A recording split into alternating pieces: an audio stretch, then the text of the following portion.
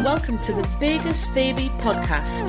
If you've seen our vlogs, this is just going to be more of the same as we explore and discuss everything Las Vegas.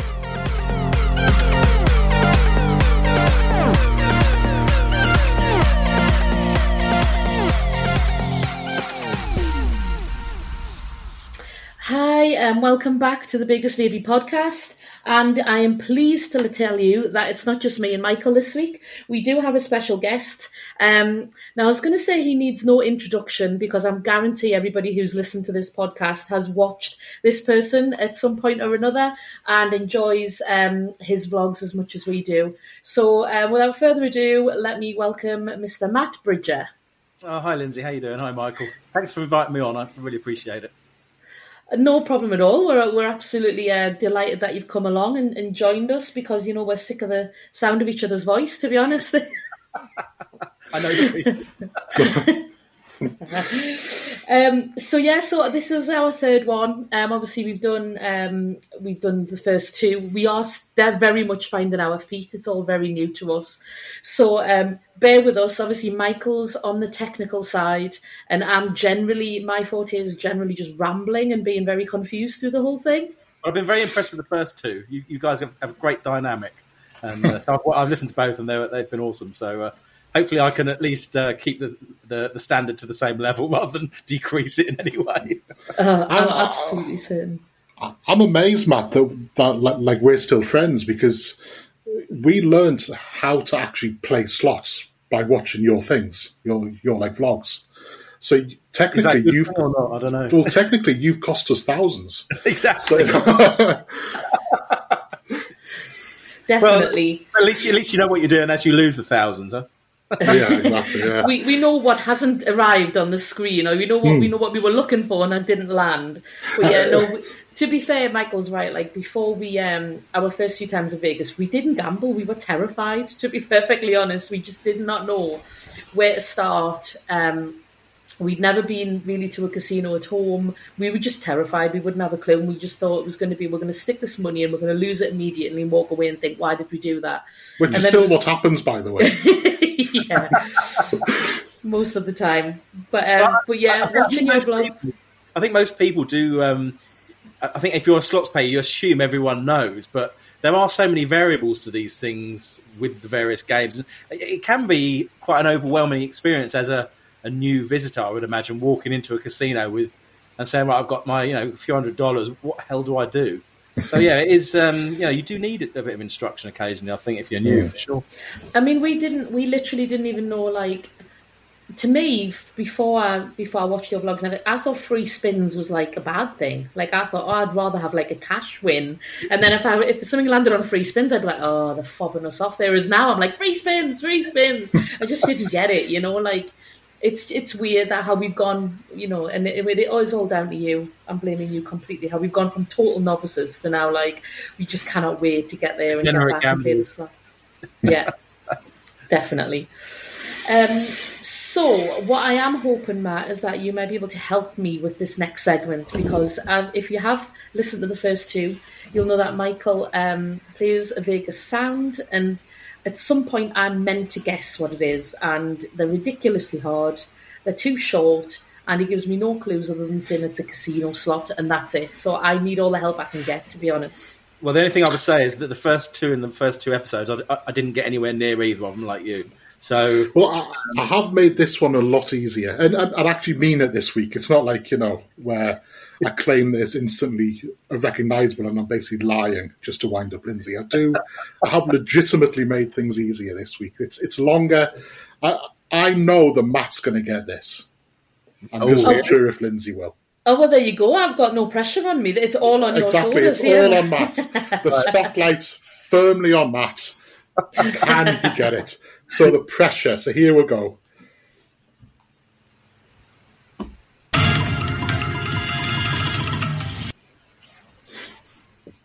So what's the sounds? I do recognise that. But can you place it? Yeah, I know the sound exactly, but I can't place it. Oh my god, that's crazy!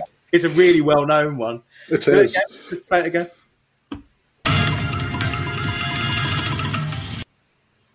Now that sounds like something going round and round and round and round and round in the background. Is that not like a wheel of fortune or something that spins? It sounds like something my going word. round. Oh my God, I can't believe I don't know this. Well, Right, you do know it. This is the thing. No, I do know it, but I can't place it. Sorry, one more time, Michael, if you don't mind. Right, it's to do with high stakes. It's Lightning Link high stakes. But I can't quite think which part of high stakes. But it's definitely that game. Well, I wouldn't like to confirm at this stage, but you're not a million miles away, certainly. Well, look, that's the closest anyone's got to guessing. Mine are usually dinosaurs or tigers, and that's about it. That's as close as I get. You get very fixated on the animals. So if it's high stakes, if you think about it, with high stakes, it's either the suitcases land, don't they, with high stakes? I think it's the bonus where you have the big one in the middle and it's come around and it's hit something on the middle reel of that big reel. That does sound, I know what you mean, because you try and get the chip, don't you, in the middle? There's the middle, and then there's the 6 down either side? I don't think it's the chip. I think it's where it's showing you the lines of whatever's matched up. Right. That's my guess. Well, we shall find out later. You know what it is, though? It's just nice to have someone on my team, Matt. That's what I'll say. Instead of him sat there with all of the knowledge, and I think he would quite happily let this go on to podcast number 300, and I've never got one right. That's what he would love. I'm thinking about doing an entire episode which is just you trying to work out what a sound is. I tell you what, a Vegas quiz with sounds though is a great idea. Rather than just run it, it's actually a very good idea. Maybe you should have some teams or something. I don't know. Maybe we could turn it into a whole kind of vlog podcast episode thing by itself. Yeah, absolutely, definitely. Right, well, thank you for that support. Hopefully you're right, because I'd love to get one up on him. Even though it's not me, even if you guessed that right, Matt, that's one for my team. That's what I'm doing. I was going to say, how were you involved in this, Lindsay? I'm just claiming the win. You are. Right? Yeah. Team Lindsay and Matt versus Michael, basically. Yeah.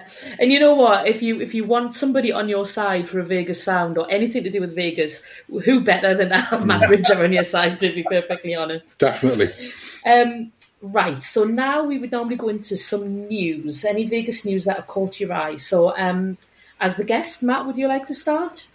Yeah, actually, this bit of news is really interesting to me. I don't know about you guys, but certainly over the last sort of 5 or 6 years, the number of messages I get about sort of hand pays and tax on hand pays and how do you claim the tax back when you've had it taken off, et cetera, et cetera, et cetera. It's literally the question I probably get asked more than any other. Help could be at hand because there's a slot machine that basically bypasses the hand pay element, which I read about the other day. The slot machine is called Double Jackpot Blazing Sevens with Quick Hit. Handily typed. It rolls off the tongue. It does, rolls off the tongue, yeah. Blazing Sevens with Quick Hit. It's made by Light and Wonder, which is formerly Scientific Games. Now, currently, it's only in a high limit version, but basically, it's a normal 3-reel game with quick hits and sevens and all the rest of it. But basically, when you get the bonus, you get a certain number of spins at a bonus wheel, a bit like Wheel of Fortune. And it has segments of $1,000, $500, $100, or there is one segment of 0. Now, you would think, well, every other one it's going to hit a 0, but that's not the case. It actually only hits the 0 once every 999 spins. That would be our one. Yes, exactly. That would be us. Yeah. You're basically guaranteed anything between 5 and 25 spins, depending on what limit you're playing, what denomination you're playing, to hit 1,000, 500, or 100. Now, the way that they do it so that you get away with no hand pay is obviously the segments are under 1,200, being 1,000, 500, or 100. But secondly, you actually wager your normal stake on each spin. So in effect, it's like winning an amount of money, but it's not all in one. So if you've got 5 spins and you win $5,000, you've wagered each one of those 5 spins. Therefore, you bypass the requirement for a hand pay, even though you've won $5,000. Isn't that ingenious? It is. I'm surprised it's taken this long for someone to figure out how to actually, because that's actually quite simple, but it's beautifully really simple. And so you're basically you're just buying, well, not free spins, as we were talking about before we started recording. You're buying spins that aren't free, but they are guaranteed to win decent amounts of money. But what would happen if on one of those spins you got the over the hand pay amount? But you can't. You can't. Because you could. They're all under hand pay amount. Sorry, yeah. They're basically it's either 1,000, 500, or 100. That's the only segment you get. That's bloody brilliant, isn't it? What a great idea that is. Yeah. So that's I think it's only come out in the last month or two. So whether or not is this the one which is only in Circa or Golden Gate or somewhere? It's just in one of them. Yeah, I can't recall what casino it said it was in. I just thought the whole. I mean, I know there's ongoing talk about the hand pay amount increasing to 5,000, but that's been muted for a long, long time. But assuming that doesn't happen, you can't really see the IRS signing that off anytime soon, really. But no. If this takes off and they then decide to do it maybe on lower, normal denomination games, that could be incredible. Really good. You'll know it, Michael. It'll be the one with the massive queue behind it. People's time. It'll be like all the Americans and the Canadian, everyone who pays tax basically will just be queued behind that one machine. Totally. Because we don't get hand pays. It's not something that would really affect us. We got one, and we've had to go through this whole thing where we've had to claim the kind of tax back to try and get the item. And it's been have you completed that process yet or not? It's underway, so we've done our bit. We're just waiting for it to kind of arrive. But it was the one that we got in the group poll. It was like, and we knew we were going to take the hit because we knew that it was our card and we didn't have an ITIN. And so it was one of those things where you really want the hand pay, but the other thing is actually we're going to have to kind of sort that out between us afterwards. But yeah, so we found a tax basically firm here, and then we had to send everything over to him and the paperwork we got from the casino, and we had to pay an amount up front, and then he's gone and done his bit, and then he sent that off. So apparently we should be getting our ITIN, well, my ITIN, and a check for the amount that they took us, in the next few weeks. Basically, that's kind of what we've had to get to. Well, I'll tell you what, if you did a vlog on exactly what you did to get that money back, you'd get a hell of a lot of views, because I don't know what the process is these days. When I did it, it was all manual. I went over to the tax office downtown and sat in a queue and basically handed over my passport and spoke to the guy, and then got it through the post, 6 months later or whatever. But it's the one thing in Vegas being a Brit. If you've played for a week and then on your last day you've won $1,201 dollars, and you then get taxed 30% because you gambled in the wrong place. How pissed off would you be? It's not great. So well, that was the thing, because we obviously did two group pulls. One was downtown and one was the Strip, and we were talking beforehand to the casinos, saying what if this and what if that. We just wanted to have everything organised, and typically if we'd got the hand pay on the Strip one, they would have done all the paperwork for us. It just is typical. We got it on the downtown one, but what I'm glad about is that it just means that hopefully when we're there this year, we've got our ITIN with us and we're kind of all set and it's sorted now. I don't think you have to. Is it every 3 years? I think it lasts for 3 years. I'm sure at a time. I think my one now is it's dated actually 2019, but there wasn't any problem this last time. But actually, if you gamble in MGM now, interestingly.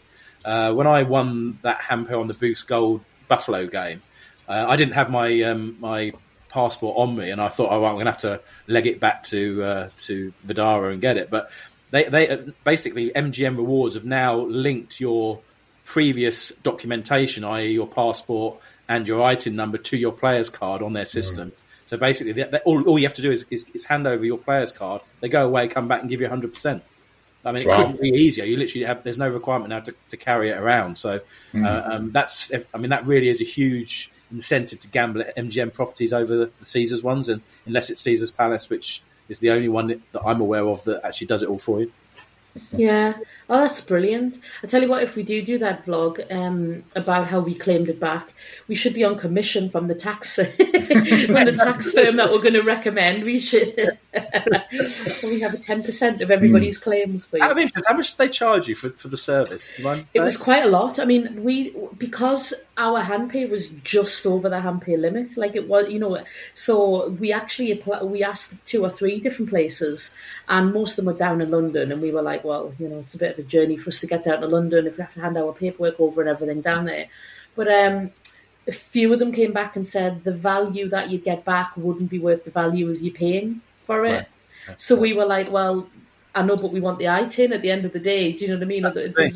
If it's even if we don't make any money off it, even if we just basically pay in the amount of that we're going to get, it's still worth it to get the iTin, and then we don't have to worry about it. So it was a few £100 we paid. Mm-hmm. But like I say, now we kind of said, well, that check's useless. That money's gone from our point of view. We paid it, so the only way to get it back is to pay this money out and get it back. So it was kind of we just weighed it up, didn't we? Yeah, and as you say, once you've got it, you can relax. You can just gamble where you want, and hopefully. Well, that's clearly what's been holding us back from winning all these hand pays, Matt. Obviously, yeah. I do find that. I mean, I went like 12 years or something without one. And I thought I'd never hit one, and since I hit the first one, I don't know. It's just happened quite regularly. It's weird. That was the Walking Dead one, wasn't it? Yeah, that was. But even that, and you could say, well, I've upped my gambling, and I have a little, yeah. Well, a lot, not a little. But if you look at the Boost Gold one, because it was the 4 game machine, and it was just a single game out of the 4. It was only 120 a bet on that for 1,700 or 1,400, whatever it ended up being. It's. I mean, that was a small stake for what it is. Maybe how sometimes you say when you go into a casino, like if you go in and you feel very kind of hopeful or optimistic, or you feel very confident that you're going to hit something. Yeah. Kind of the aura's different, and you always feel like you win in those ones. Yeah, no, I think it's more a case of if you don't care about losing it, that's when you win. It's when when money's a little bit tight and you're actually quite fearful of losing it. That's when you seem to lose and lose and lose and lose. I mean, it makes no difference, does it? But it shouldn't make any difference, but it just does. God, we can go into superstitious gambling all night long, but I genuinely think, firstly, there's an old saying, scared money never wins, right? I think that's true. If you're down to your last $300 and you need that to keep going, guarantee you won't get anything at all. Or if you go for a high limit and it's not something you normally play, you can pretty much guarantee you'll run through it with nothing. But if you're confident and you're sort of strolling around, and you almost sort of feel like you own the place a bit. You've had a good night, and I remember there was one night where I'd gone to Resorts World, couldn't hit a thing. I just didn't feel comfortable in there. I was with Danny, Vegas Introvert at the time. He dropped me back off at Plaza. I literally sort of stomped in, all sort of, Billy Big Bollocks, sat down on 2 machines and won about 1,500. It was, I felt comfortable and at ease. I don't know. I do think sometimes how you feel does make a difference. But you say that, but I've sat down with Lindsay. It was at Park on our last trip, and all she told me was, "I've got this." Over and over again. I've got this. Don't worry, I've got this.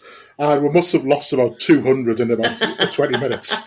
Yeah, but if you remember, and I remember actually you commenting on this, Matt, we'd been out the night before. I'd had a ridiculous amount of vodka Red Bulls, and I can't do vodka Red Bull. Like Red Bull, I can't really do energy drinks or caffeine or anything like that. Like it sends me crazy. I can't sleep or anything. When I woke up the next day, I think I had like an hour's sleep or an hour and a half sleep, and I was like shaking. I was like, I just had no control over anything. I was really giddy. I was giggly, and then we sat at the Dragon Inn. We were actually waiting for our breakfast reservation. At the I can't remember what it was called, the pantry or something. Anyway, I can't remember. But we were sat, and I just said, let's just put some money in here. And I was super confident, cool as you like, I've got this kind of thing. And we just, and I mean, it's the worst vlogging we've ever done because I had the camera in one hand and totally giddy and giggles in the other hand, and the camera's just shaking everywhere. Like you just can't see anything, and all you can hear is me like ridiculously laughing my head off in the background. And we just proceeded to just keep losing money one after another. And so I think sometimes confidence maybe works against it. It's certainly me anyway. Well, that last night you had, I can't remember if it was that same trip. Was it that same trip? It was the March one. Was it the March one? Where you were literally on your way to the airport, and you then upped the bets to. Well, you were doing high limit. Let's not beat about the bush, and you couldn't stop winning for that period. Those are the sessions you dream of, and that was great vlogging because that really was good to see someone sort of go into unknown territory and it pays off. You know, those are the money shots, really, aren't they?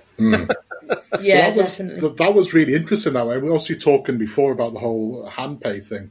That was a case of if we'd won a hand pay then, we would not have had time to get it all sorted before we left. And I think in the end, the win was 1,180 or 1,170. That was literally exactly what you would want. Fantastic. Yeah, it was perfect. It was brilliant. And that was me pushing. I was like, because we never play high limits, you know, and we were on the way home and we'd already had a good trip, actually. We already were going home with like, you know, a couple of $1,000 left over. And we were like, oh, this is a great trip. So I was like, you know, let's just push it a little bit. And then when we were hitting the big amounts, it was just brilliant. We loved it. We'd like more of that, please. The fact is, you didn't have time to spend it, so it's literally everything just goes in the bag. You're on the plane, and you know Vegas has basically guaranteed you'll come back after that, haven't they? Definitely. Yeah, absolutely. But that machine you've just talked about there, that kind of guarantee gets away. You know that kind of, not the hand pay issue. That sounds really good, and it definitely sounds like it's something that, you know, if it works and people love it, that they'll make more variations of that in every kind of style that you want. Well, they do. I mean, they have it on a $5 denomination. Apparently, I'm not sure how many $5, how many credits you have to go per spin. But if I'd see it, I might give it a go. We'll see next time. What do you mean, might? You know how well you're going to. I wouldn't mind giving it a go. I mean, it sounds interesting. But the thing is, though, is that the 1,200 limit is ridiculously low anyway. I mean, I can understand it being, 40 years ago, but we pay so much more for everything else. So why does our tax threshold not rise with the rest of inflation? I find the whole the fact that Americans have to pay tax on gambling winnings just obscene. I mean, basically, it's just a tax on sin, isn't it? That's basically what it is. Having too much fun. We need some of that. Yeah, the sin tax. I mean, it's they're not going to give you a tax rebate, if you lose, are they? It's just wrong in anyone's book. I just, I mean, at least that's what Brits don't do. Our government doesn't do a lot right.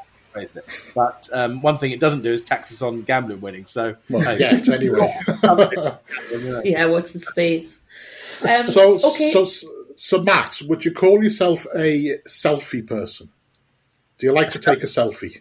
Not really, no. No, me neither. I mean, Lindsay, you love a good selfie, don't you?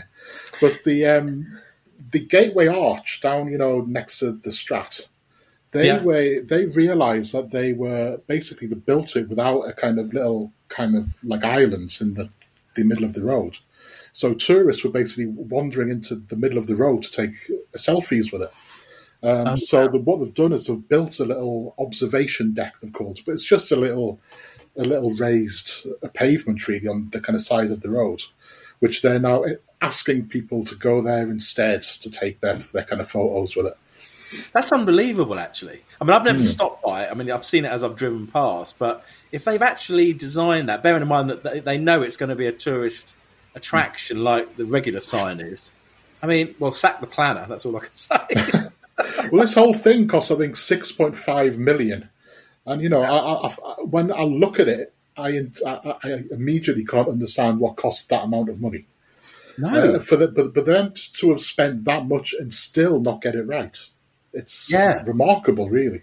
That really is. And I can imagine people running around, trying to take photos, I really can. I mean, you would. You would if you had a few drinks, anyway. Yeah, people love to get something in the background, though, don't they? They love to get like, where they are or whatever else. So you'd think, really, nowadays it's just kind of a part of society, isn't it? That has to be taken into consideration. It's like a lot of people say that the best view of New York's actually on the opposite corner, isn't it? Which is actually not many people go there. They tend to go between MGM Grand, past New York, and then to Excalibur, like that way. But actually over the road, where Tropicana. Oh no, yeah. If you go to Tropicana, down literally down to road level, that is a shot there. I mean, that really is a fantastic shot. But it is a bit. I mean, it looks close, but as with everything, but it is a trek, particularly when the escalator's not working going up, as always at that bit. You've got a traipse up there, and then you've got a traipse all the way around. So, but that is 100% the shot for New York, yeah, definitely. Well, we've not been to the Strat for absolutely years, and we've, again, like you, we've only seen that new sign by driving under it when we've gone downtown. So, we've certainly not got a selfie there yet, but we might. No, we might. Well, you might. I certainly won't be taking selfies anywhere. You have a choice. I had legitimately never taken a selfie in my life until I met you. Now I've got a very well-practiced selfie face. Whenever I do one, it's normally with Suzanne, and they're always bloody awful. We always take about 10, and we just think, oh, this is terrible. Yeah, you try and I have this or down. I don't know. It's just ridiculous. We're terrible. I have this nasty habit of bearing in mind it's a selfie, so I know when I'm going to press the button. I blink all the time. The amount of selfies I have with my eyes closed, you just beggars belief. I don't know how I do it. That's a fairly fundamental point of a good selfie, though, Lindsay. Have your eyes open. It's crazy. Anyway, my bit of news was David Blaine. So for people who don't know, he has a show at Resorts World. We've never seen it, but it's something actually I would probably go and see. I'm not big on magic and illusion. I tell you why, because I get annoyed that I don't know how they've done something. It irritates me when I can't work out how they've done something. But anyway, he's got a show, and apparently this week he fell. He has a stunt where he falls 90 feet. 80 feet. 80 feet. And he lands on cardboard boxes, which I don't think is particularly comforting. But anyway, he's dislocated his shoulder by falling on it. And then all the team had to run on stage and pop his shoulder back in the middle of the show. And he then carried on with the rest of the show. Oh, wow. It's a bit shocking, but it's kind of even weirder or funnier when you read that it's not his first injury doing the show. Like, he's also had apparently there's another thing where he has to slam his hand down on paper cups, and there's like an ice pick underneath, and he got it wrong. And slammed his hand down and cut all of his hand. Oh my God. What was the other injury? There's another injury. He nearly blacked out because he drowns. He nearly blacked out because he does this thing where he's in a water container and he has to hold his breath. Apparently, nearly blacked out a few weeks ago. And you just kind of think, I don't mind it. Yeah. No, I do, but is he fit for he seems very kind of, I don't know, Mr. Beanish. There's quite a lot of injuries going on there. Yeah, I think that he's just generally estimated the power of a cardboard box. Because if I'm falling 80 feet, I'm not relying on a cardboard box to kind of save my life, No, I think that's true. I think out of all of the illusionists, then he would be the one that I would say, yeah, we'll go and see. Now, the only other one we've ever gone to see in Vegas is David Copperfield. And we did it. It was more of is he going to be around much longer? He's like the Mr. Vegas, isn't he, in shows? And we kind of said, let's do it just so we can say we've done it, so that we've gone to see it. But we quite enjoyed it. But it was very.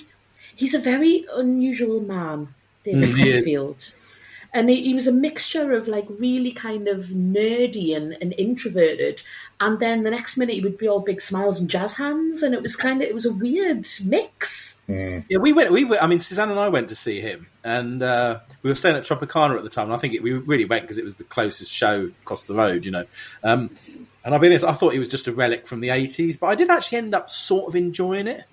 I didn't hate it, No. I've also seen Lance Burton. Did you ever see him at Monte Carlo? No. He wasn't very good. It was very sleight of hand close-up magic, a lot of it, with dubs and all that shit, And I wasn't that impressed. And then I saw with Colin, I saw Chris Angel, who... Actually, I know he gets a lot of bad press. I actually quite liked it. I thought it was quite good. Like I say, I think I spend too much time trying to work out how they did it. Instead of just actually enjoying the spectacle. That's what it is. It's a spectacle. Yeah. Yeah. But I do think we would go and see David Blaine. I think he's probably one that we would go and see. Yeah, well, I think he's one that's kind of on our list. I think that there's a lot of the resorts world, isn't there, which seems to have put a lot behind the kind of shows, probably because it's kind of on the north end of the strip and try to give people reason to actually go there. So is he there on a long-term engagement, do you know? Like sort of years, or is it... It's certainly most of this year, but it's in kind of clumps of 3 weeks here, and then in 4 weeks he'll do another 3 weeks and that kind of thing. I think that he's probably going to line up with one of our trips, so we'll probably go and see him, and hopefully he'll survive the show and the kind of shows until then. Well, we went to see Bryan Adams that time, and that's not an illusionist show, and we still got a bit of a show beforehand with that woman falling down the stairs and delaying the show for a good hour and a half. A lot of people fall down in Vegas, don't they, when you think about it? But actually, we credit that night with the night that it went on so late, it was delayed that long, that we were meant to be going for food and we couldn't get for food, so we ended up in snacks in Mirage, because it was the only place that was open, and actually it's now Michael's favourite place to eat, the best burger in Vegas, he says. So it was all thanks to that woman falling down the stairs. There you go. And actually that bit of news that we were just talking about there with David Copperfield leads us on to what we wanted to talk about a lot today. So that day that we actually went to see David Copperfield, we were walking to see that show when we were stopped by Fox 5 News, and we were asked about the whole COVID pandemic. So it's quite fitting, because Michael put that on our social media this week, because it was 3 years to the day that we were stopped in the street by Fox News and asked about it. So I think this is what we wanted to have a bit of a chat about today, isn't it? Let me just play a clip first, if you don't mind, from one of your vlogs, Matt, which I've shamelessly stolen for the purposes of this podcast. When I basically got on the plane on Wednesday the 11th, I was, apart from being asked the questions about whether I've travelled to Iran, China or Italy in the last 30 days, there was no real mention of coronavirus particularly. Obviously, as soon as I landed, we had the Trump announcement. We then had, obviously, the European ban as a result of that. We had the UK ban. Then everything just started closing down pretty much behind me, because as I checked out of Mirage, MGM Resorts closed. As I checked out of Cosmo, that closed. And then as I checked out of Plaza, that closed. Add that to the fact that I was probably one of the last people to come and complete their full holiday in Vegas before the flight stopped. And even when I went back via McCarran, as I took off from McCarran to LAX, very shortly after that, somebody in air traffic control came down with the virus, so they closed the whole airport down as well. So there were no flights from Vegas shortly after my one either. So one way or another, it was literally me running around Vegas with everything closing up behind me. So that was obviously 3 years ago, pretty much to the day, I would say. Yeah, it is, yeah.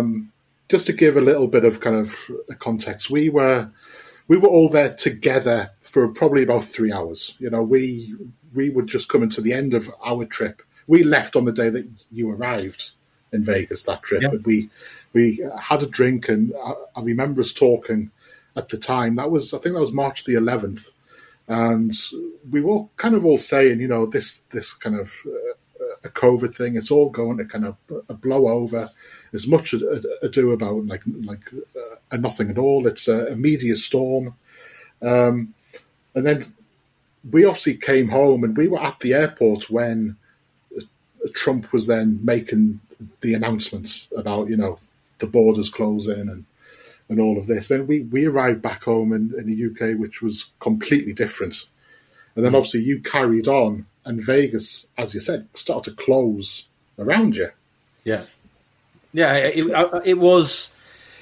Well, when I got on the plane, as I said in that little clip, it was those three questions, and everyone got on the plane, and it was a normal Vegas flight. There wasn't any mention, any whispers about COVID, or any thoughts that anything would change short term. And even I think from memory, I mean, it's very difficult to almost remember pre-COVID, isn't it? It's like a different life. But from what I recall now, I sort of had written it off a bit like bird flu, where there's a few stories on the TV, and but nothing really it never really amounts to much. And I can't really recall exactly what we spoke about when we met up, but I wouldn't imagine it was all about COVID at that point, was it? Really, I don't think. No. Not at all. One thing I do remember is it was the following day when I woke up. Literally, my phone was just the messages and everything. It had all kicked off while I'd been asleep. And it was all then a completely different story, pretty much overnight from when I landed and met you guys for the first time. And then there were various things on Twitter about there was quite, I can't remember which channel it was, but there was an account that had said that Mirage was closing. They then denied it. It was all hearsay and whispers, and it was actually quite busy at that point. But it soon started unravelling very, very quickly, to the point where I remember I was meeting Rob and Drew Benet, Rob Gocious and Drew Benet, on the Saturday night, I think it was. I can't remember what day it was I flew in, but it was about the third or fourth day anyway. And Richard Wilk, I was due to interview Richard Wilk for the first time at the tail end of the holiday, and he messaged me saying, "Oh, do you fancy coming down to the D?" And he laid on a fantastic stretch limo and all of that. And I think it was basically his way. Obviously, he knew I was going to vlog it, and he wanted to show that downtown was open for business and raring to go. And it was a Saturday night. There was, it was around that main stage. We went out. There's like a seating area where I think it's Derek Stevens' personal bit, where you literally, it's almost like you sit there and watch the performers and everything else. And I've got a couple of selfies with Richard and stuff, with a massive crowd in the background on that Saturday night. And he said, "Yeah, we want to just send the message that we're open. It's not going to stop us. Blah blah blah blah blah." Fantastic night. Met up with loads of people. Drunk huge amounts. In fact, that was the first time I hit the take off when I should have hit gamble on double top dollar. But anyway, but So, and then when I finally got downtown to see Richard, then. I was supposed to meet him, and then he couldn't make the initial time for our interview. And and this was about 3-4 in the afternoon. And again, there was still no whispers. Downtown apparently was still staying open. And then literally, it was midnight tonight. Everything closes, and he only knew at 4:00 that day. Wow. Because there is this idea that Vegas is immune to everything. Which is part of the reason why we kind of love it. It's like a complete, whatever is happening in the real world, it feels like Vegas doesn't get touched by it. Yes. And we certainly felt that when we went there. We obviously we were there for my birthday, and we got engaged on that trip, and we almost saw it as a little kind of haven away from the kind of, the mounting talk of COVID back on. Because when we arrived, it was, Lindsay, I'm sure that you can recall better than me, but there were kind of whispers about it by then, but there wasn't anything else than that. Yeah, certainly before we left, it was very much, it's happening, but it's happening on the other side of the world. And, we've got to keep an eye on it, but that's kind of it. And I remember thinking before we went, all we were bothered about is let's just get to Vegas. It was just kind of let's hope they don't stop flights before we go. But we never really thought anything else of it. But we were just saying that actually when we got on the flight, there was an old couple sat beside us, and they wore masks the whole way. And at the time, masks weren't a thing. Nobody was wearing masks. And we kind of thought, oh, they look a bit unusual to sat there and wearing masks for 10 hours, with these. And we were like, oh, that's a bit extreme, isn't it, kind of thing? And not knowing what was coming in a week's time or 2 weeks' time when everybody would be wearing masks and it would be the norm. So yeah, but we were picking up on things that were happening back home towards the end of the holidays. So there was talk about the buffets closing, which is what we were asked by Fox News. How do you feel about the buffets closing? And at the time, we were on this deal with Cosmo where we got the free Wicked Spoon buffet every morning. So that hadn't shut down. So we weren't affected by it. We were still going and, stuffing our faces with Wicked Spoon buffets every day. And they were saying, the Wynn's closing, and then Caesars was closing buffet. And we were like, all right, well, okay. So then we got asked that question. And the one thing I do remember, I was saying to Michael before, was I remember everybody, I was just on Facebook or Twitter or something, and I remember people posting some pictures of the supermarket shelves back home. And I remember people talking specifically about how they couldn't get toilet roll back home. And I remember when we packed, I literally said to Michael, should we pinch some Cosmopolitan toilet rolls in case when we get home there's no toilet rolls on the shelf? And that was just one of those surreal moments where I would never pinch toilet roll from a hotel. It just wouldn't even occur to me. But I thought, maybe we might need this toilet roll if we get home and there's like no toilet roll anyway. And it was only that kind of thing that was starting to, it was weird. But on the day we actually met you, Matt, that was the day that they said that the first case of COVID had been found in Las Vegas. And it had been found in the Mirage, but it was by a lady who'd left. She wasn't in Vegas anymore, but she'd been in the Mirage. So that was it. That was the first rumour about them closing came from. I remember now. You're right. Yeah. Yeah, but we were literally, as it came out, the three of us were sat drinking in the Mirage. It was like, of all the hotels to be in, it was the first case. Was like, and we were just sat at the centre bar, or the sports bar, just having a few drinks and thinking, well, this is a bit crazy. But I was saying to Michael, look, I was torn. So there was a big bit of me thinking, wouldn't it be great if we had to stay in Vegas for a few more days till this all blew over? I was torn between half that and half thinking, actually, this looks like it's quite serious and we probably should get home and be with family. And, it was that little bit of, but we had that luxury because we were leaving. Whereas we felt for you because you just arrived and all of a sudden you were like in the complete unknown. It was like, what the hell is going to happen around me? It really was. I mean, it sounds throwaway, but it literally was surreal. I mean, I one thing I do remember is I for the first time in my life, I heard the term social distancing in Vegas. And that was because I was at the Plaza by this time and they started talking about social distancing. And I went into Golden Gate and there is a video of me walking around Golden Gate showing it, where they had every other machine switched off.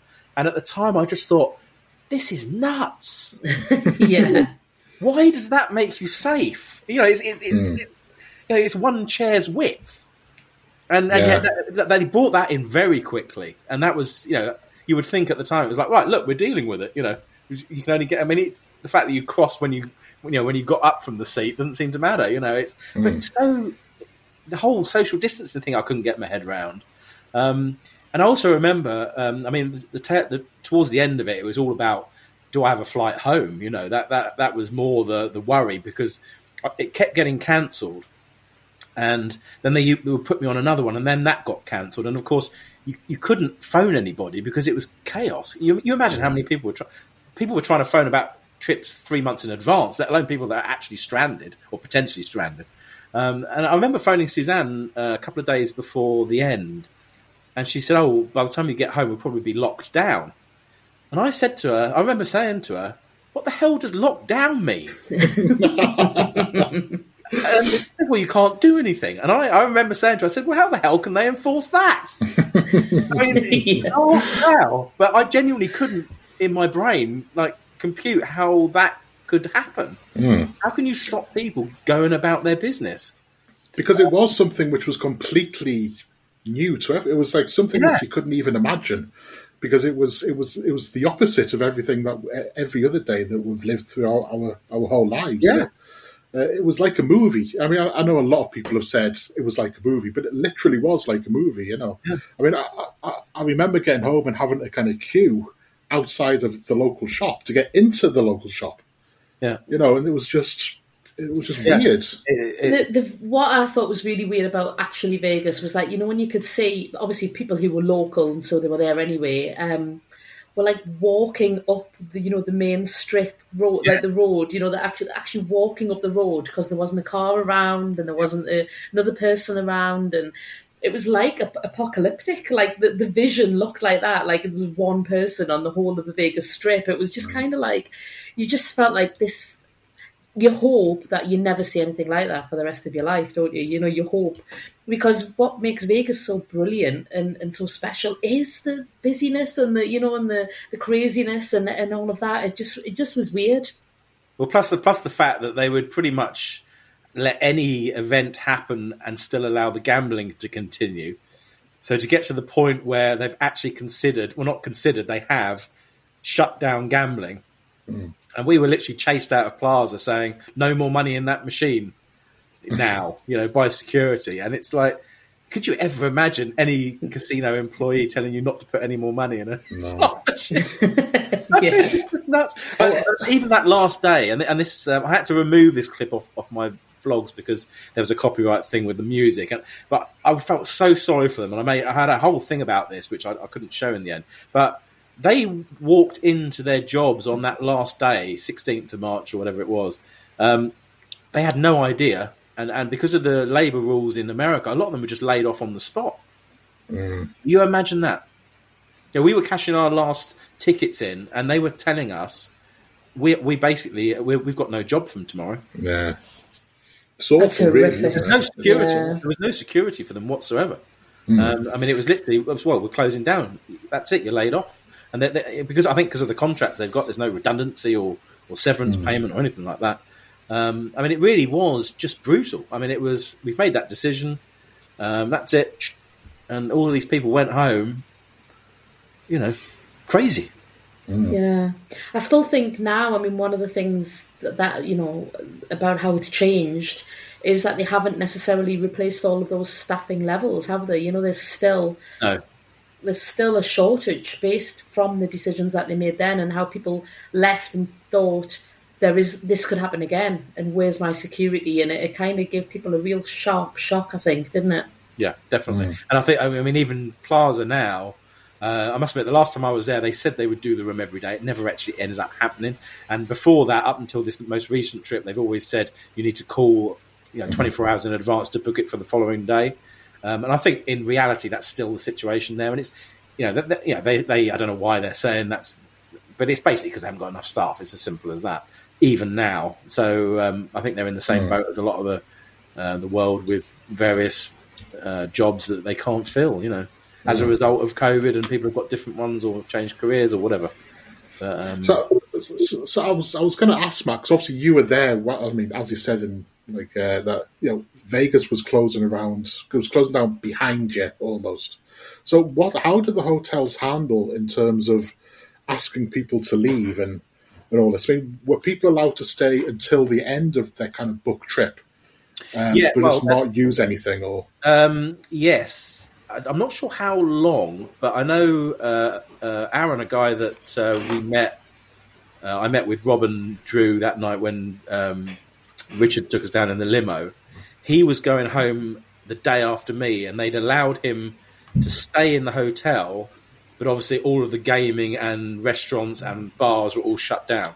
So he was allowed to go until his go home date, but obviously there was nothing to do. I don't know. I'm not even sure what he did for food, because I guess you've got to go to I don't know. I genuinely don't know what he did for food, actually, because there was nothing open. But he was there for an extra day. I remember that much. It was crazy, absolutely crazy. But how long they did that for? If you were booked, I think they maybe gave you 24 or 48 hours to get out, in effect, something like that. I guess, but I don't know for sure.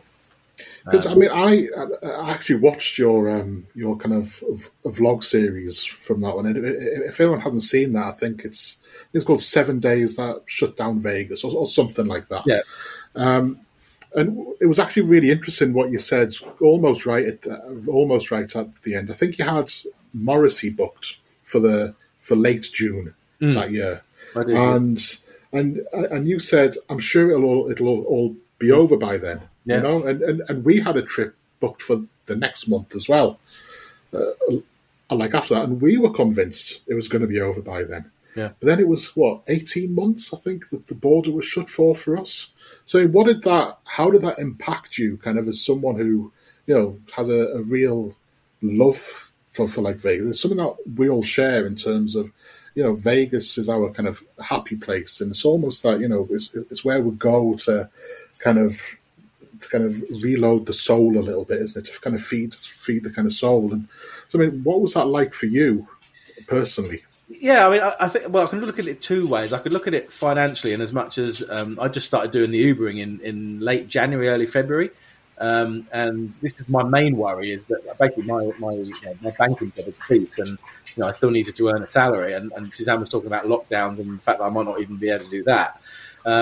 So the fact that we were locked down, but I could still do the Ubering because they wouldn't stop people doing that, was actually a very good thing. So it allowed me to carry on. And there was actually a fair amount of demand, believe it or not, because of key workers and everything. So that side of it was really good. And it was actually quite good to learn that job and the roads of London when there was no one on them, if you know what I mean. So actually that side of it was good. And it meant, and actually not going to Vegas meant we could save some money. And actually, we ended up clearing our mortgage during the lockdown. It's all positive. It was like the final bit was cleared off. So there's that side. Then there's this, the Vegas in me, the Vegas lover in me, and I think probably 2020 I wasn't too worried. When it started going into 21. But the big thing that I was really upset about was missing the Circa opening. That was the big thing, really, because obviously Richard, bless him, had sorted me out tickets for that, and I'd have done anything to go to that. Just to play the VIP for a night on a casino opening in Vegas, black tie, just for once, a bit like going to the Oscars, I guess, for one night in your life. That's the way I saw it, and I'd been so invested in the demolition of Las Vegas Club, and I'd sort of vlogged all of the various stages of Circa opening, and that to me was the biggest thing that really disappointed me, which is probably why I got so emotional when I finally did go back, because it was such a build up of everything. But it was difficult because as with everyone did, you booked trips and then you ended up cancelling them and pushing them back. And in the end, I just stopped booking anything until I just got fed up completely, and then we went via Barbados. But that's a different story. Yeah, you cheated. You totally cheated. Yeah. I got a lot of stick for that. I mean, I did. I was the UK super spreader that was coming to basically really. Oh my god! Oh god, yeah. There was actually one person, believe it or not, when I actually got back there in September, there was one person who. I mean, obviously with my vlogs, I don't show my face. I show what's in front of me and always have. But this particular person decided that when my voice wasn't muffled enough, I clearly wasn't wearing a mask. And he actually put a whole thread on TripAdvisor, time-stamping every single part of every single vlog throughout the whole week where he felt I wasn't wearing a mask. It's actually true. I mean, in the end, I actually got them to take it down because the whole thread was just so ridiculous. But this is just the sort of thing, you got to sort of put up with, it's just not. But I mean, it was literally paragraph after paragraph after paragraph. That. Oh my word! Wow. Well, we did the same as you. So obviously we'd had when it first hit in 2020, March 2020, we had July booked, which obviously got cancelled. Then I think we rebooked for like the October, and then that got cancelled. And then we said, right, let's leave it till next year, obviously. And then I think we booked again for the March, got cancelled. We booked again for the June, got cancelled. And we were just like, and I mean, I would have liked to have paid off our mortgage while this was going on. But that didn't happen. But I never even thought about you Ubering in London without all the traffic. That sounds perfect. Like, no, yeah, but it really was. I mean, this isn't Vegas related, but for me as an individual, I just started doing it. And I literally was driving all around London like a ghost town. And I was really learning the ropes. It was almost like doing the knowledge, you were literally learning the ropes. And it was like that, obviously, for months and months. And so I suppose in the early part, back to your original question about how did I feel about not being able to go back, I was actually quite happy just to focus on that. I'd been there that year. It wasn't like I hadn't been recently. I was very keen to sort of get the Ubering thing nailed, and so probably for the first 6-8 months I wasn't that bothered. It was probably after, when it was like, right, I'm enough of this now. I want to go back. That's where it started kicking in, I guess, a bit more. But I think it was the same with us. We really started feeling it in the 2021 when we just because Vegas is our place, like it is for a lot of people. It's just the place where you can forget everything else that maybe you're struggling with in your life, or that just the daily pressures, the daily responsibilities, the kind of, you've got to be here for a certain time and you've got to be there and you've got to have this done and you've got to do that, and that we kind of never, well, I certainly don't ever get a break from that. Like, it's permanent, kind of 7 days a week. And so Vegas is the one place where we go where we can, that it's that kind of complete escapism. And I know it's kind of well said, and we really struggled without having that escape. We massively did struggle once it kind of was getting longer and longer, and I think it was harder once it started opening up again. I think almost when nobody could go, it was kind of like, well, nobody can go and that's it. But when it started opening up and all of the US or the Canadian vloggers could get there and we couldn't still, and we were being prevented from it, and yet we could see Vegas was kind of going on without us, and we had the holiday booked and we had the money, and we just physically could not get there. I think that was really, really difficult. And then it just happened where we had a trip, because we kept booking them every 3 months in the hope that at some point the border would reopen. It just so happened that was what people did.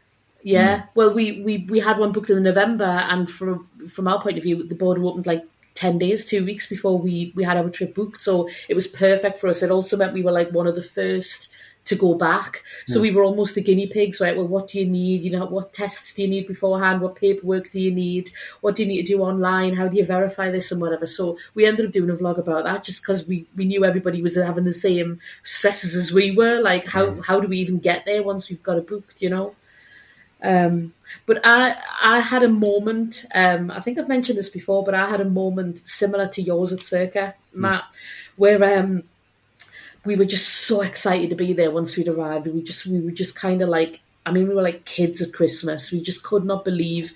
It was like we had to touch things to make sure like we're actually here, like we could not believe that we were back, and we were so happy. And it was more excitement than anything for the first few days. It was just pure like, oh my God, we can do this and we can do that and we're here again and whatever else. And then we went to a Bryan Adams concert, which we booked, which was at the Wynn, which is, again, we talked about earlier with the woman falling down. And we both like Bryan Adams. We're both Bryan Adams fans generally. But I never cry at a Bryan Adams concert. I just need to get that out there. It's not something that I've ever done before. Even if he sings a really lovely slow ballad, I still don't cry. There's no particular songs he sings that have any meaning to me or anything. I just kind of like the bloke. But he sang, at one point, and it was, it's going to sound really ridiculous, but he sang it a cappella. So it was just him and a guitar. There was not like his band had gone, there was just him. And he sang the Musketeers song, All for One and One for All. Now, again, it's not an emotional song. It's not something you're going to get married to, is it? It's not like, an emotional song. But there was something about just his voice, and it was the fact he was kind of singing about all for one, we're all in this together kind of thing, and there was just something about his voice and the crowds, everybody sang along, and just all of the crowd, the voices, all singing together in one thing. And I literally don't know what happened. I had the phone, I was vlogging it, because I was getting a little bit of different songs. And before I knew it, I was literally sobbing. I don't know where it came from. It came from the gut. And it wasn't just like tears coming down my face. It was like, the ugly crying you do. There was snot involved. There was a lot of snot, yeah. And you just got no control over it. I totally get that, because, again, you missed out on, group events like that. There was no, the group events would have been 6 people.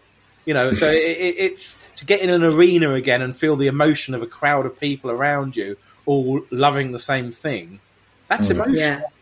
It's like, I suppose if you go to a big football game and they sing the national anthem and everybody's singing around you anyway, that's quite powerful. It was kind of like that, but in in that environment. And before I knew it, like I say, it was I was a mess. I was a total mess. But I knew it wasn't the song. I knew it wasn't the person who was singing it. I knew it wasn't anything particular. It was the fact that I was back in the place that I hadn't been able to go to for 18 months. It was that, and I knew it was that, And yeah. Well, I was actually quite surprised how I reacted when I went to Circa, because the days leading up to that, I'd actually been okay. Obviously I was delighted to be back, and but I was just on a sort of on the crest of a wave, really. I was sort of on cloud nine, I was just enjoying myself. But it was getting there and everything how disappointed I was that I hadn't got there, and also how nice Richard had been to sort of pick me up in a limo, and then he got some guy to meet me out the front and then take me up to the room and show me the room. And it was like, again, it was like, well, you couldn't get here for the VIP opening, but we're going to sort of treat you like a VIP for the day. I just thought it was such a nice gesture. And I couldn't come out of my room because I didn't want to bump into him and be a complete dribbling mess. This was not put on, and I surprised myself because I'm not really that type of person normally. But I was, I had to stay in my room for about 3 hours, and then when I finally composed myself, I went down. And even when I met Richard, I said, "This place is wonderful," and I could feel my voice quivering. I said to myself, "Do not cry because you just look like an idiot," So just hold it together, and then it was fine after that. But but I do think it started off about Circa, but in the end, it was more about getting back to the normal level of freedom, and then and looking back on everything that had happened for the last 18 months. I think it was a build up of emotion around that, and you just think, finally, I can do what I really want to do in life. That's a powerful thing, isn't it? Definitely, yeah. I didn't have a moment, and I thought I would have a moment if I'm perfectly. I was waiting for it all week, but it just never came. So maybe I'm just kind of cold inside or something. I don't know. But there was no moment. Is he normally Lindsay, or is that just a one-off? No, he does have his moments, but he is quite he's quite hard-faced, but he's soft inside. Oh, I can. Well, you're the best hugger officially. Officially, clearly, he must have. Definitely. I do. I am reaching the point where I'm frightened if I'm just going to be walking around Vegas. I'm just going to be accosted for hugs of random people now. It's kind of got that much behind it now. But the people do ask for hugs now when we meet them. They do properly ask for hugs, and I've always been more of a kind of a handshake kind of guy. Yeah. So I don't know where all this hugging thing is actually come from, but if it makes people happy, then why wouldn't I do it? Absolutely. I mean, now you go back to Vegas, go as often as you can, but do you think there's still a COVID hangover there, or do you think it's more, other than the staffing levels, which we said, which affects things like how often your room will get cleaned and things like that? But I don't think in the casinos there is. Do you? No, I think it's very quickly gone back to normal. The only thing I would say, I think the pricing has increased. Whether that's well, I mean, it was directly after COVID, so you would imagine it must be something to do with COVID. Whether I don't know, or maybe it's just fuel increases or whatever, but. That's the only thing I've really noticed a difference of is the cost. A meal at a pool cafe used to be $50. It's now with tip near enough $100 for two. I think the food has really increased in price post COVID. That aside, I still think the drink services is probably as hit and miss as it's ever been. You can get great nights where you get loads and nights where you don't get one. Gambling's always been the same. I don't think that's changed. I don't think they've tightened anything up or anything of that nature. So I think now it's pretty much back to normal. I really do. I mean, the only thing I would say is that I think that because these resorts have been 24/7 for years and years and years. I think it was probably the first chance that they've had to properly kind of pause and assess every single penny that they spend. Yeah. And I think that they've cut away a lot of what they decided was waste spend. So in terms of, I think it's a lot harder to get some late night food in Vegas nowadays, because I think that they've just kind of thought themselves, well, we have to pay people more money here if we just close the place earlier. then we kind of save that money. If do we really need the kind of housekeeping staff that we did? So I do think that they have had a look at like every single penny that they spend. You are right about the reservations, because I do remember the first couple of trips going back, particularly with Suzanne, you had to book. There was no walking in anywhere. You really had to book. Any restaurant of note you would have to have booked. And they were. We got cancelled once. I can't remember where it was now, but we got cancelled once for no reason. I imagine because they didn't have any staff. So that I think now though I don't think it's so much of an issue. But yeah, you are right. I think that they probably had a good few weeks or months to look at their bottom line and think, right, well, let's take a step back and see what expenditure we don't have to. It's also it's a ready-made excuse for them, isn't it? So they can come back and they don't have to say we've taken the decision to cut some costs. This is a COVID reason. We're doing this for COVID reasons. It's COVID's fault. It's kind of like it's a way around it, isn't it? Absolutely. Well, of course, I mean, like MGM Life seemed to change over to MGM Rewards, which is obviously a lot less value to us. Pretty quickly after COVID. I don't know if that was a result of some kind of a review that they were able to do or something like that. But it certainly seems you get a little bit less for your money there since COVID, I would say. As if it's going to stop any of us going less, though. I always think with all of those things, as long as I get free rooms, I can take or leave the rest of it, really. The free play I never seem to win anything on anyway. But I think they did give a lot of resort credit and free play away initially, because I during one of my sort of booking and then rebooking, I then had to change the dates and then they basically wouldn't honour I think they were offering me like 400 free play, and it's now down to my normal 225. So they were initially to try and get people back, offering more free play and stuff, but as soon as they had the numbers there, that soon went by the wayside, which isn't surprising, really. Well, I think that's been quite interesting, actually, because obviously it has been 3 years, and we kind of almost talk in a pre-COVID, post-COVID world. I think sometimes, generally, not even Vegas-wise, but certainly it was something we experienced. We experienced a little bit, you experienced a lot. And like I said before, let's hope it's something that we never have to experience again. And it never kind of, we're never in that situation again, really. And I also think not just that. I think it's you had that particular week, but then when you started going back with the masks on the plane and the masks in the hotels, and now you're back to no masks. There was this gradual sort of change back to normality, and that was surreal too, in a way, because there were so many conflicting requirements that any sane person could pretty much tell you are not going to make the blind bit of difference. It was all very odd, but thankfully we're through it. But 3 years seems, in some ways it seems like 10 years ago. In other ways it seems like it was 3 weeks ago. It's bizarre. So I would say meeting you guys seems longer than 3 years somehow, and yet other things just seem very, very recent. I don't know. It's odd. Yeah, it is. It's just one of those things, isn't it? It's like, I think the further you get away from it as well, the more perspective you get on it, and how things that seemed unnatural were then really natural, and now seem really bizarre again. It's just like it kind of goes like in a full circle, doesn't it? Yeah, to be honest, the one thing I'm surprised at is how quickly it has been forgotten, and just or ignored, and we don't mention it anymore now.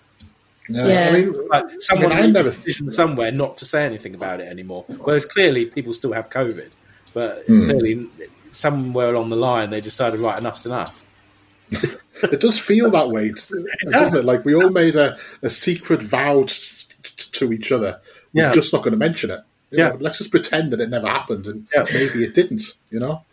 Yeah, it is weird. It is weird. But anyway, completely. Anyway, let's get back to Vegas-y sounds. Let's see, because I'm dying to know if Matt was right and if I've won this week. If you've won with Matt's correct answer, that's what you wanted to find out, is it? Right, I'm gonna play it again. Yeah, So I'm quite confident actually now. Looking at it again. So it definitely is high stakes. But the question is, which specific symbol is it in the bonus round? Yeah. Right. You know how you get the big symbol in the middle? Oh, well, no, it's this wild. Wild. Yeah, it's the wild. It's the kind of showgirl. Yeah. So there you go. Yeah. Lindsay, your losing streak is over. Yay! Matt, I owe you a beer for that. I owe you a beer. Because he would have had my life over. You've never got it. You've never guessed it. So I do need people on my team. I think it's funny that you think I'm still not going to say that you've never got one, because you haven't got one. No, Matt's got one. No, Matt's on my team. To be honest, I struggled, and I should know that sound. Well, put it this way, that's the first one that I've actually even recognised, like remotely sounded like a slot machine. The others have just sounded like random sounds he's got from anywhere. So what you're saying, Lindsay, is you'd like them to go back to being harder? No. See, that's what I heard. That's what I heard. Anyway, yes, Lindsay, your losing streak via Matt is over. Yes. Yes, thank you, Matt. I'm just I'm a bit embarrassed if I hadn't really. Yeah. We're going to finish with some questions, like we always do. What's made me laugh, and I think he'll like this. So there's a gentleman, now I can never pronounce this very well, there's a gentleman called Hall Caliph, which I'm sure, Matt, you know. Yeah. He's a fellow Sheffield Wednesday fan. Right. But on the notes that Michael sent me, he's called him Hot Caliph. So, he might like that. So anyway. He probably will, yeah. What is the worst thing about vlogging? Let's hand that over to Matt first. Yeah, that's an interesting one. I mean, I think in terms of just the actual vlogging, i.e. putting the videos together, uploading them and sharing them on YouTube, I don't think there's anything negative or anything I don't like. That side of it I love. I suppose I no longer have any truly solo trips would be the one thing that it's changed slightly for me in terms of the dynamic of the trips. I mean, Vegas, as with you guys, was always my escape, where sometimes I could land there and literally not have to speak to anyone for a whole week, and actually that appealed. Particularly when I was in the old job, it was like, right, I can sit here, gamble and drink until I fall over, and I don't have to speak to anybody. And I don't know what time it is. I feel so far away from home. I'm not thinking about anything to do with the UK. And obviously, vlogging. I mean, initially it was that. Initially, obviously, when vlogging, no one did it. It was like you just put your videos up, you carried on with your day, and that was the end of it. But I suppose nowadays it's more difficult to have truly solo trips. And that's not to say I don't like meeting people, because I do, but the other option is often not an option anymore. So that's probably one thing. But you can manage it. So it's I think you got to try and balance the group pool nights and the meeting up nights with the nights on your own. And I think I went through probably a couple of years where I struggled with that, but I think the last couple of years I think it's worked pretty well. And also, of course, with Suzanne, she's not really into the YouTube thing, so I have that side to juggle with as well.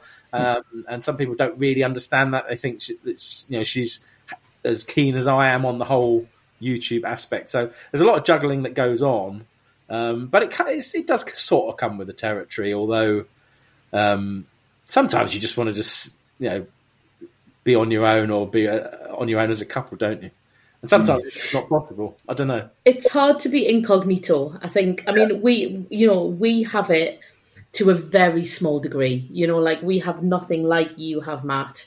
But we, when the first few times you get recognised, it's like, it's really exciting. It's really, you're like, whoa, people are actually I would actually disagree with you there. I would say, because it's not always just people that watch the channel. It's all the other channels that are there, which happens almost continuously, isn't it? I mean, you could pick a week in 3 months, and there'll be another 5 channels that are there, and if they know you're going, there'll then be a requirement or an expectation that, of course, not a requirement, but an expectation that you'll then meet up, and so you have to manage that whole thing. And I'm not, again, it's all very positive, but if you let it, you could literally go through a whole week meeting different people every 5 hours, 6 hours.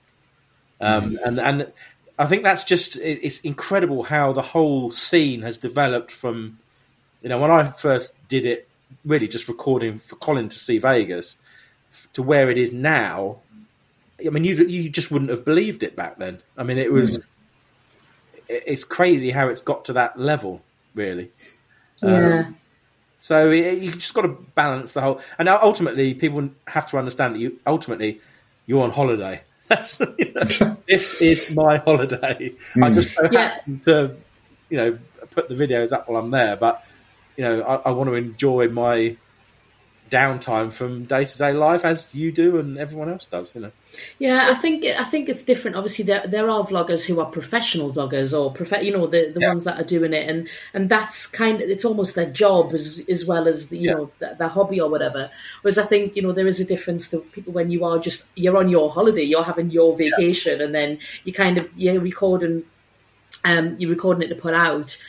So yeah, I think there is a little bit different. But like I said, we found it a little bit hard. There's been a couple of times, if you want to be incognito, like, you know what I mean? If you just want to, like, you know what, we're not going to film today, or we're not going to film this morning, we're just going to, and we've done it before where Michael's been standing in a rewards queue and somebody's grabbed a hold of him, or I've been going to the toilet and someone's grabbed a hold of me. But it's nice, like, you like it, but it does sometimes just mean that you can't be completely under the radar sometimes, if you want to be. I would say from my point of view, the worst thing about vlogging is actually the editing. And it's just because I cannot come home and edit. I could not come home and edit at home. I just couldn't do it. I've tried. I mean, put it this way: we vlogged Florida, but nobody knows it yet because the videos aren't out. Because we didn't do it when we were out. I said I'm not gonna. I said we're with the kids. So I'm not gonna edit this and put this out while we're there. And 5 months on, they're still not out. I can't put myself back in that zone and put myself back in that space and be like, get the momentum of my kind of diary of the day. So I have to do it when I'm there. And it's not like I hate editing. It's just it's maybe a couple of hours that I have to do, that I kind of have to do it. Otherwise, I wouldn't do it at all. It's that type of thing. So I would quite happily just film and just put it out there. But obviously, you have to edit it. You have to make sure it follows and it flows and stuff like that. So yeah, I mean, I would say now. I mean, I wouldn't really say that I edit really. I mean, I've always followed the same format. I mean, if you look at them, 5 years ago or now, they're exactly the same. And that really goes back to my love of old television programs. I always used to hate it when someone changed something, whether it was the theme tune or this or that, or the makeup of what it was. And I do what I do, and that's it. If you like it, great. If you don't, fine. But so I think just now I've got more streamlined with it, where throughout the day I just flick the clips in, and I know the bits where I need to mute the sound and put the music in. And I've got my my library of music that I rotate. So really, it's not huge amounts of editing, I wouldn't say now, purely because I'm so used to doing it, really. Although, funny enough, on the first day of any trip, I'm always quite nervous, particularly if I haven't done it for 6 months. It's like, oh shit, I'm out of the habit. But it's amazing, by day 2, you're right back in it again. Yeah, I'm usually in the airport on the way going out thinking, oh God, how do I vlog again? Like I'm picking the camera up and loading the app and thinking, all right, this is how I do it. But and there's no doubt there is definitely pressure to create content, and that doesn't mean to say gambling more, but there is pressure to make sure you have a vlog at the end of the day when you go to bed. I mean, I remember when I met Cinnamon this trip, and I did a live stream on her channel, and it went on for couple of hours or something, and I hadn't really done much the rest of the day, and so we got to, like, I don't know, it was probably like 12:30 in the morning, something like that, and Cinnamon said, right, let's go and get fucking pissed, right? And I said, I haven't actually got a vlog for today. I need to do something, record something, and there is an element of that. And actually, it ended up being probably one of the best vlogs of the trip, because I just went out and gambled and won a hand pay and everything was great. But there is a pressure, particularly if you're everyone expects one every day while you're there. So because it doesn't always work that way, does it? No, I think we were saying that because we used to do day 1, day 2, day 3. We now do part 1, part 2, Yeah. part 3, and if it happens to go half a day and then half the next day, we'll just do it. We don't generally follow a format where we're kind of do a roundup on the night or a roundup the following morning. We just kind of put out what we've got, if you know what I mean. So we're kind of that's what we've started doing, so that we don't have that pressure. So if we're knackered and we just want to go to bed and we haven't got enough for a vlog, we just record something in the morning and stick that in, and it's the next part. I do exactly the same. I did it, I think, at least once this last trip where I thought, right, I want to go to bed now. I'm tired. You know what? I'm just going to make a longer Starbucks run in the morning and just splice it together, and there you go. You know, it doesn't have to be day 1, day 2. It can be, as you say, part 1, part 2. But on the whole, there's nothing I hate. I guess the only other thing really for me is sort of the peripheral stuff around social media and the nonsense that goes on that. And again, that I just think social media's got meaner in general. So I don't think it's anything specifically to do with my channel or necessarily me even. But I just think, you know, if you're posting things, you're going to get comments. It's almost, it's part of the territory now. Whereas certainly when up until probably COVID in a way, I don't think I never had a negative comment. And I just think people have got more angry in general. I really do. And they take that anger out on people. And there's a lot of judgment when people don't know anything about you. But there's huge judgment on very small little things. And that always surprises me. I mean, that's kind of a part of what my answer would be as well. Because, I mean, obviously I write for my job. So I've been kind of in the social media kind of sphere, if you like, and I've been very visible on social media for years now, and I feel comfortable with that because I'm very kind of at ease with writing, and I'm thinking, I'm getting judged here on something that I know that I'm extremely good at, and I can hold my own with it. The vlogging, we're obviously becoming a lot more visible on social media. And I feel like when I'm speaking or when I'm being filmed, I can't hold my own as much as I can when I'm kind of writing. And I think it can make you feel quite vulnerable in a way. And you don't really want to come out of something like this feeling that way. You want to do it so that it makes you feel good and that you enjoy doing it. And yet there are people who, they seem to want to go out of the way to kind of like tear you down a bit and make you feel bad about it. Oh, no, there is 100%. And that's increased certainly in the last 3 years, definitely. I wouldn't. I'm not trying to say I'm perfect or anything like that because I'm not. And we all say things we in the heat of the moment. But I just think there's a lot of it's literally hatred, and this is what I don't get. I mean, it's like hate is a very strong word, and I can't honestly think of one person I actually physically hate, and yet some of the messages you get, you read them and you think, what the hell? What is going on in your life that you feel the need to be so hateful on what is essentially a holiday video? It is crazy. I mean, we see some of the things that are said. Like you say, you just think, what went through that person's head to do that? Or what made that person think that was acceptable to say? It is bizarre. And I think, obviously, what some people would say is, well, you vlog, so you put yourself in that environment. But no, you don't. You know what I mean? You don't. You vlog so that you can share your trip, share your wins. Other people can find out information and whatever else and join in with you. But it can be difficult. I think certainly I think we've been very lucky so far. We've had a lot of support, but we are so much smaller channel wise, so we don't get in front of as many people. So I think it's very kind of small and supportive community that we've got so far. But it's out there all the time. You see it and whatever else. And I just get the sense sometimes with you, but you kind of do a thing. You can't do. You could say hello, and 10 people will tell you you've said it wrong. It's like no, it's 100%. I mean, just recently with the whole group pool thing, it's sort of. I mean, this for me, this is at the end of the trip, and I'd gone in the air, and I actually hadn't paid for the Wi-Fi, and and everything had been fabulous. I'd had a fabulous week, really fabulous week. And I landed, and as you literally landed, you put your phone on, all these fucking messages come through, and you just think it's almost like someone's, right, he's coming back now, we'll get him. It's that's the way it made me feel. Whether that was the intention, I don't know. But it's like, why even comment on what is basically a whole load of just a whole load of people meeting up for a social event? That's it.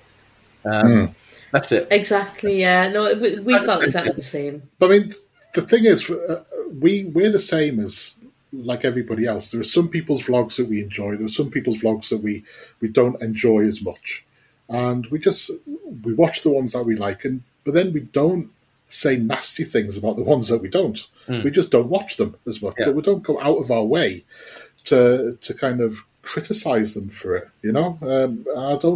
I can't really understand people who would, No, it's all got a bit silly, really. I mean, the bottom line with the whole, I'm very grateful for the whole vlog thing in terms of the friends I've made. Okay, you guys 100% in there. Ben, I'm going to miss people out now, but Rob Gocious, Drew Benet, all the people. Everyone knows who they are. Who I Hog and 2 Cent, a whole load of people.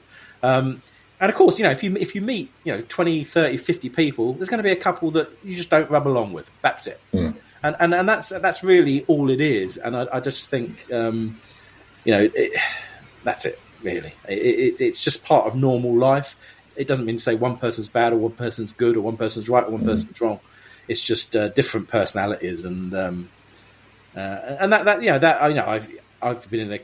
I have thought of quitting on numerous occasions, but I'm not going to quit. It's like ultimately, if people want to come at me, I'll actually make twice as many videos just to piss you off.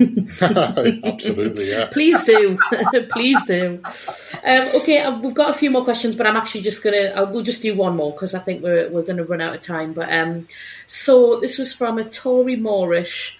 Would you rather play all slots but only in one casino, or play only one type of slot but in any casino? Does that make sense? Yeah. So basically, you can go to one casino, play everything, or you can only play one slot, but you can go to any casino you want. I think that one's really, really hard. I think I would get bored stiff if I could only play one slot for the whole trip. I would agree with you. The only thing I would say is I went to Samstown last trip and I played all the slots I wanted in there. Then I was bored because I was in the same place. Yeah. Okay. That's yeah. So I basically went back to Plaza and probably played the same machines, but in Plaza, and it was different. What about you, Lindsay? What would you do? Now, I think if you could cheat a little bit, this is to me is like, when they ask you like if you could only have one meal for the rest of your life. Now, I would say pizza, because then you can have different toppings, right? So this is what I would say, because they're not saying you have to have a certain type of pizza. So if I say pizza, I can have different toppings. With this, I would say I would go for the one slot, different casinos, but I'd go for something like Dragon Link. And if I can play the different varieties of Dragon Link, then it's kind of like a Locket Link or like something like that, where if you could play one type, but you can play the different versions of it. To be honest with you, I could play. Yeah, actually, I will answer this question. I would happily go around Vegas in different casinos playing Dragon Link, even if it was just one of them all night long, quite happily. There you go. I love that game. I'm sorry, I would never get bored. But that's because I wouldn't get bored. That's because you win on it a lot more than we do, though. We get bored of the losing on it, I think. We don't. We don't. Yeah, the bloody panda. Yeah, I tell you what, if I could only play that, I wouldn't even go to like Vegas. I think. Yeah. If I could only play the bloody panda. We love Dragon Link, and it's one of those things that you do watch vlogs and you kind of everybody plays Dragon Link, but it's so good, and there's a reason. There's a reason why everybody does, Yeah, you're going to get hits. It's going to keep your interest. I mean, most of the time, obviously, occasionally it doesn't, but and then the balls are so lush out there, and and the bonuses are so good. Like you can get the multipliers and all the different types, and it's just got everything, hasn't it, as a game? Actually, here's an interesting question for you that I've thought of: is would you say that because you produce a vlog, does that not force you, but does that mean that you think more about the variety of games you play for the content, or do you genuinely play what you would play even if you weren't vlogging? We genuinely play it, but I'll tell you why. It's to do with Michael more than me. Michael likes to know he likes to know a game before he plays it. Like he likes to know what he's looking for, and he likes to know how it works and what to look out for. Whereas I'm one of these that could randomly sit at a game and just stick $20 in or $50 in and see and go, oh, that's quite interesting. Whereas Michael's a bit more, he likes to know what he's getting. So he tends to play the games. What he will do is he'll try games that he's seen on vlogs. So if he's seen them on vlogs, and then he can kind of say, oh, that's how they work, that's what I'm looking for, then he'll play them. But if it's a complete random new game and I'm like, oh, let's put it in there, he's like, no. He just goes, no. I don't like it when I don't understand how I'm losing. Yeah. I mean, we never actually win on it. So all I've got left is understanding how I'm losing. And so yeah, Lindsay's right in what she says there. I need to know where my kind of money's going.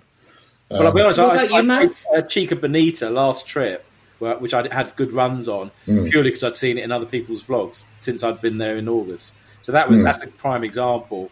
And sometimes people play things that I played. I played it because I'd seen other people play it, and I think ultimately vlogs are very good for that. It makes you understand the game and know what you want to hit on when you go back. Do you think that happens with us? Sorry. Because obviously, Matt, you were a big fan of the plants, weren't you, when you saw Lindsay play it? Yeah. Well, actually, yes. Funny enough, I didn't play that this time. I was watching people play it, and I kept meaning to go on it, but no one was seeing. I always think, though, this is my theory: is games are never quite the same the second trip. If you've had a really good run on a game, it never quite pays out that second trip. And Huff and More Puff was a bit like that for me this time, and the Chica Bonita sort of overtook it. And it'd be interesting when you go back whether the plant game pays. Well, we couldn't get a thing off. It never has so far. It never has so far, so I can't see why it would start now.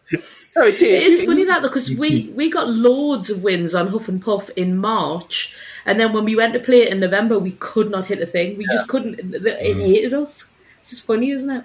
It is weird, yeah. I always think that the new games are slightly looser, and then when you go back, they've tightened them because they're been very popular. That's just my conspiracy theory. I've got no evidence of that whatsoever. Well, I think that's probably it. I think we've talked as much Vegas as we can for tonight, but it's been absolutely lovely having you on, Matt. Oh, no, to be honest. So thanks so much for inviting me. So no, thank you. And thank you so much for making me a champion of the Vegas Sound. Champion, dear me. Tell you what, it's going to be a long night after we finish this. Michael has some difficult ones up his sleeve for next week. Yeah. You're not getting one right for months after this. I know, that's the thing. It's making it harder now. Well, I've got to take the glory while I can, anyway. Even though it's not mine. Matt's glory.